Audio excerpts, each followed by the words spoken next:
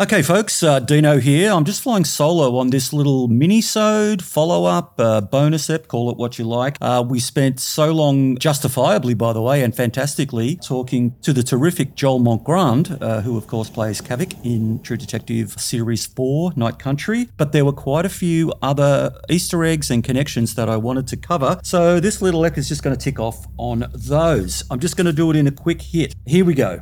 Okay, so it turns out that it is Annie's tongue. The DNA matches, but the lab also said that it has cellular damage consistent with being frozen for a long time. So it's pretty clear that whoever murdered Annie, they're making you think that it's Clark because the tongue was found at Salal and, they've got the facility to freeze things. But I was very surprised to find out that it was her tongue. I thought there's no way that they're going to have her tongue reappear after 6 years, but in fact they did. So there you go. Now, back at the trailer park, Navarro has called Liz to come and take a look at what's inside, right? And it's a mess. It looks like it's been done by a crazy man. They've treated the inside of it like a blackboard. There's doodles and scribblings and mess everywhere. There's animal bones. I think Navarro said they were seal and caribou or something. And there's this very disturbing rag doll hanging from the ceiling, which looks a lot like the doll from Series 1. And there's what appears to be a life-size mannequin of Annie on the bed, dressed in her clothes. And of course, the camera tilts up and there's a giant spiral or drawing of that spiral motif that once again is connecting us back to Series 1. So we're seeing that Liz and Navarro are still at each other's throats. They're not friendly, but they have some similarities. Both are dogged and stubborn, both are tough, and they both want to be seen that justice is served and solved Annie K and the Salal mysteries. And they both have itches that they have to scratch. For Navarro, it's Annie K, and for Liz, it's Salal. Like the way she says to Ted, no way this is going to Anchorage. I'm going to deal with this. I'm up to the job. So we get another thing reference when Bryce, the high school teacher that Liz goes to see, the one that she was screwing, explains that the scientists at Salal were working on an extinct microorganism which might hold a cure for cancer. This idea of drilling in ice cores and looking for science is very thingy, of course. And I'm jumping all over the place here, folks. I doubt this is even in order of sequence within the episode, but I thought it was a really diverse musical episode. We got the Beach Boys' Little Saint Nick, the Spice Girls Wannabe, and KC and the Sunshine Band's Get Down Tonight. So again, the contemporary music that they're selecting here along with the score is really good. I thought it was interesting. Some of you know, I'm a cave diver, scuba instructor, technical diver. And the idea that they had ruptured eardrums fascinates me because when they were found, they didn't look like they were just covered in snow. They looked like they'd been either put in a hole and then water put on top of them, or, I don't know, I just feel that there's water involved. Now, you've only got to submerge a human 6-7 meters underwater, and if you don't clear your ears, those eardrums will rupture very quickly. And I know from a guy, I don't know him, but I know of him, he attempted a world record of swimming under the polar ice freediving, right? So he's in a pair of Speedos and nothing else. So he hasn't got goggles on. And he mentioned that when he did this, that his corneas froze over, even in the 90 seconds that he was underwater. So I'm thinking that if they were immersed in water, that would explain the ruptured eardrums and could account for the fact that their corneas are not so much burnt as, like a coal burn or frostbitten, that kind of a vibe. I thought it was cool when Navarro tracks down where Clark got his tattoo and she phones the artist who's conveniently got not only the digital photo of Clark's finished tattoo showing the swirl, but also sends Navarro, I've got the inspiration for that. And of course, that's when we see that it's the back of Annie and the intimate photo of Annie topless but hugging Clark. And we see her from the rear, but it's clear that he got that in tribute to her because he got that, I think it was 4 days after Annie's murder. So there you go. So now, having seen the connection, Liz can no longer deny that the Annie K and Salal cases are one and the same. She says to Navarro, so you want in or you want to go fuck yourself? Like, this is really not that pleased about it. So I thought it was a really telling moment when Liz turns up at Navarro's house and Liz is putting away the shopping, and she's standing there with some cans in her hand, and she says to Navarro, have you changed where you put the cans? Keyword being changed. So it's clear that at one point, Liz and Navarro were, kind of intimate. I don't mean intimate sexually, but intimate enough, friendly enough that Liz knew where everything went in her kitchen. So you don't get that from a stranger.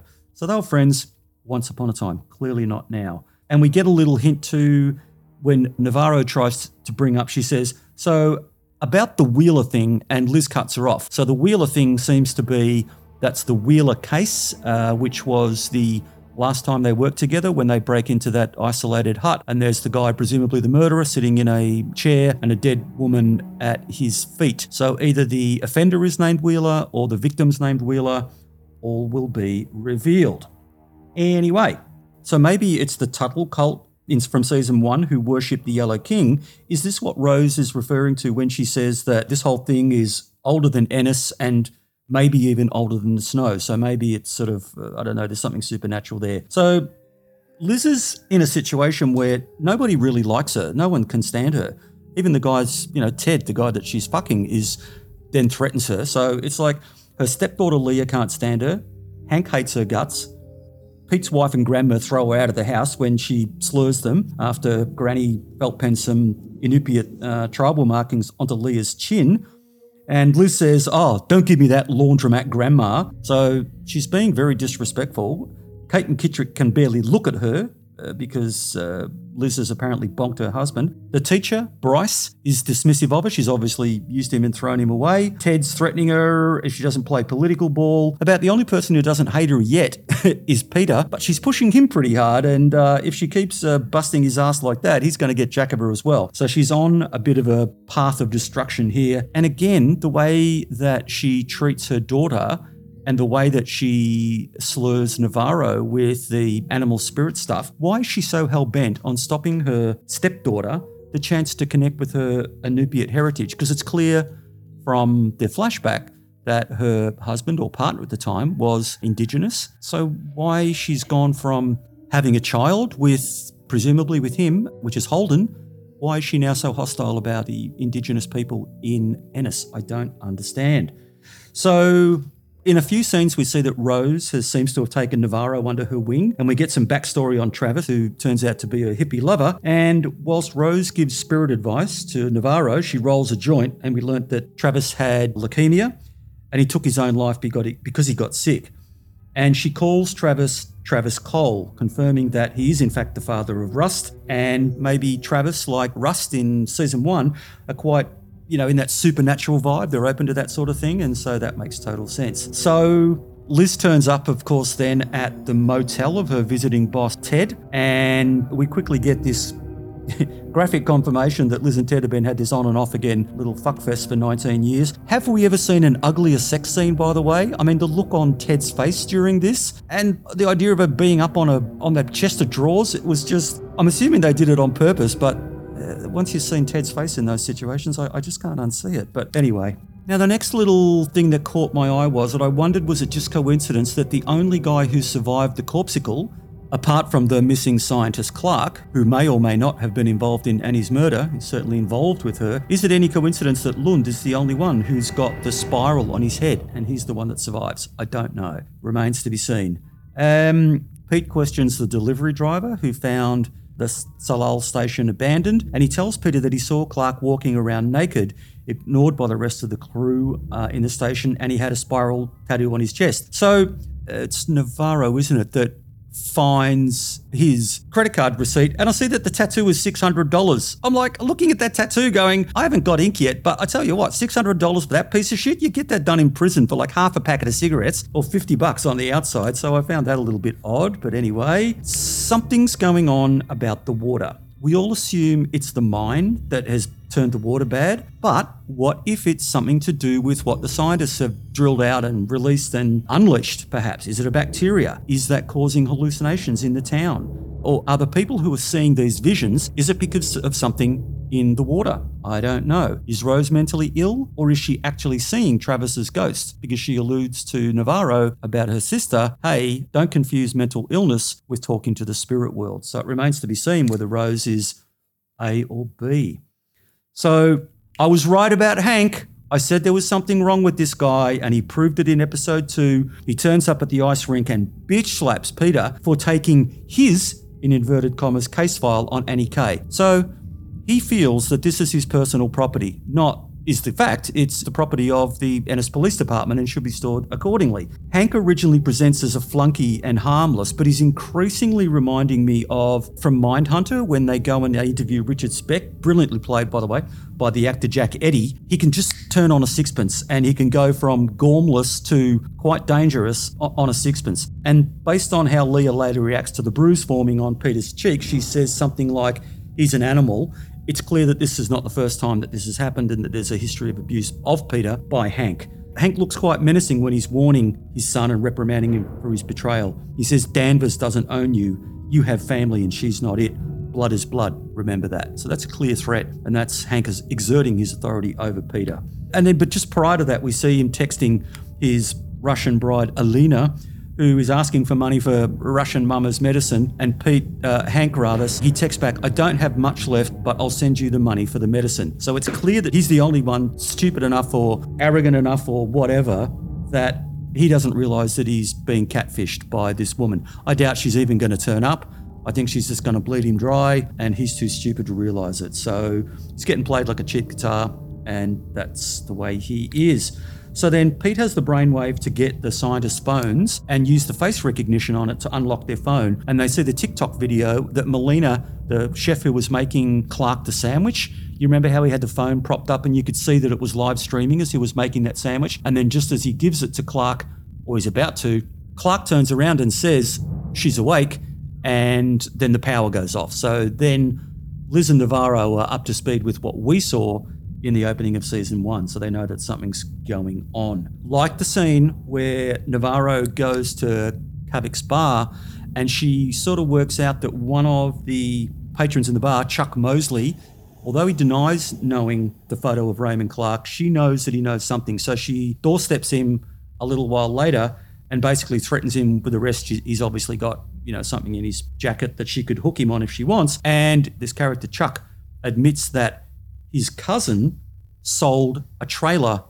to Clark 7 years ago. That cousin, I think, if I've got the family trees right, that cousin is actually Rust Cole, Matthew McConaughey's character in season 1. So this is before he left Alaska because he's living up there with his dad, Travis, who's the hippie boyfriend of Rose. He tells us what has happened to Rust because he tells Navarro that his cousin sold it to Clark before his cousin died of cancer, bone cancer. That's leukemia, and that's what Travis died of.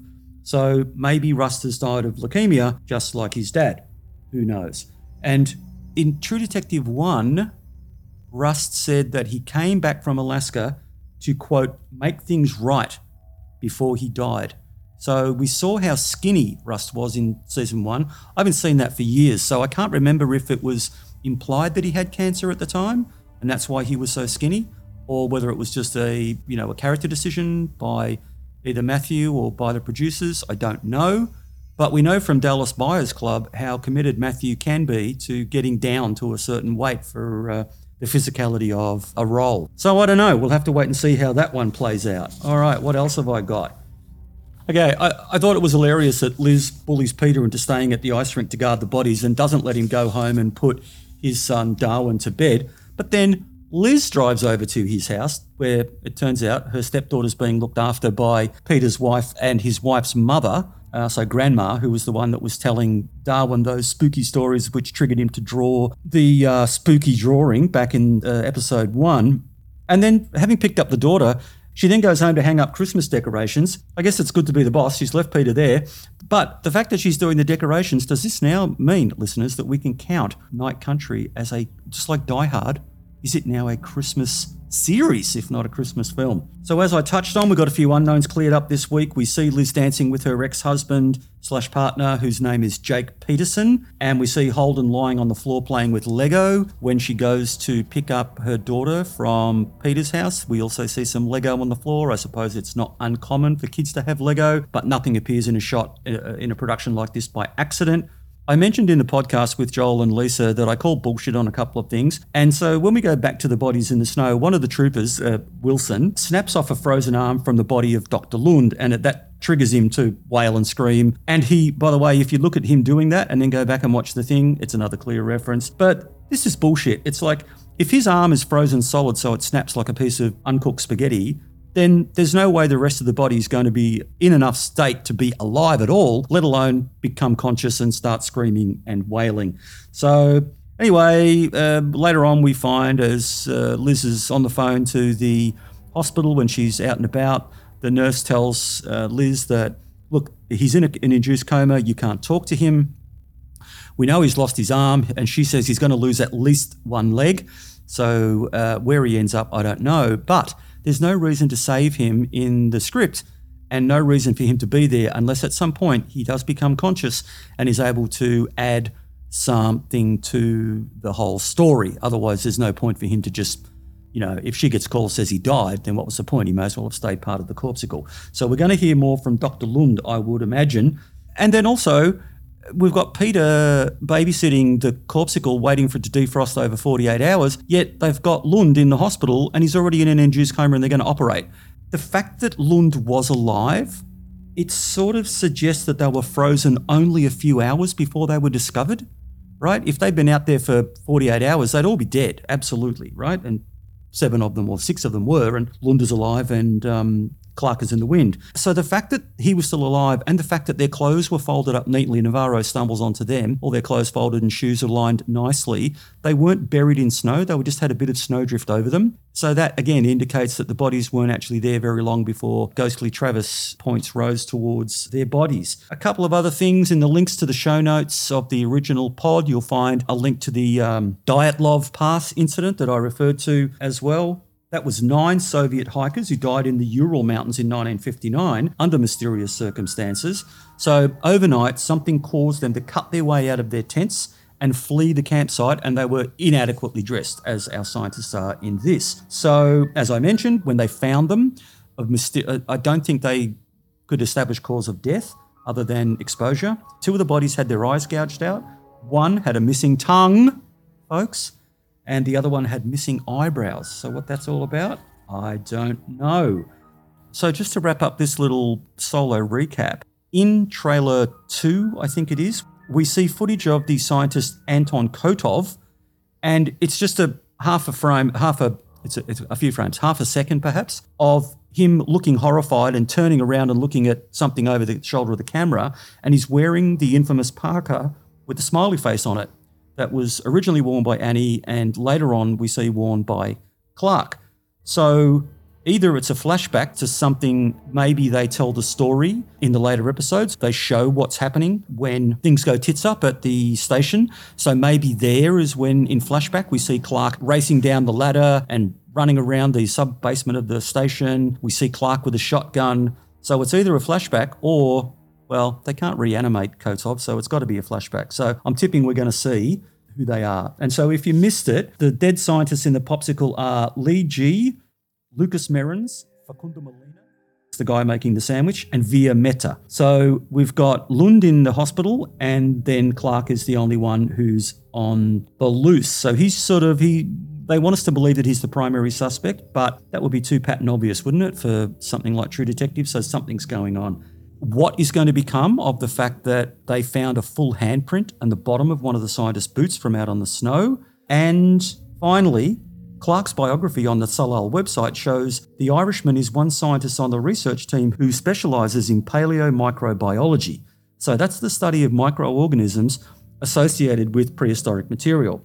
So before joining Salal in 2005, his research career focused on understanding the molecular basis of colonisation and infection by Staphylococcus aureus. Now, that's the scientific name, but you might know it as golden staph. So this is a very common infection in hospitals and other places, and it's become known as one of the sort of most infamous infections that is antibiotic resistant. So if you get golden staph, there's a limited amount that even the best of medical science can do to help treat you. So essentially, Clark was studying golden staph. I don't know what that means, but I worry about or wonder about the water. And I've just put a pin in that background of Clark, and we'll see where that leads us. Okay, I'm going to repeat the show links from the other episode in here, and you can follow up on that. And we will look forward to the next episode, which is now a whole, 5 days away we've got to wait. Plenty of time for speculation. Join us on the Facebook group. Just search for True Detective fans. Actually, I'll put a link in the show notes for that as well. And we shall see. I hope to see you on the boards with your theories about where we go from here. And of course, tune in next week for our breakdown of episode 3. With that, for Killer Casting, this is Laffin out.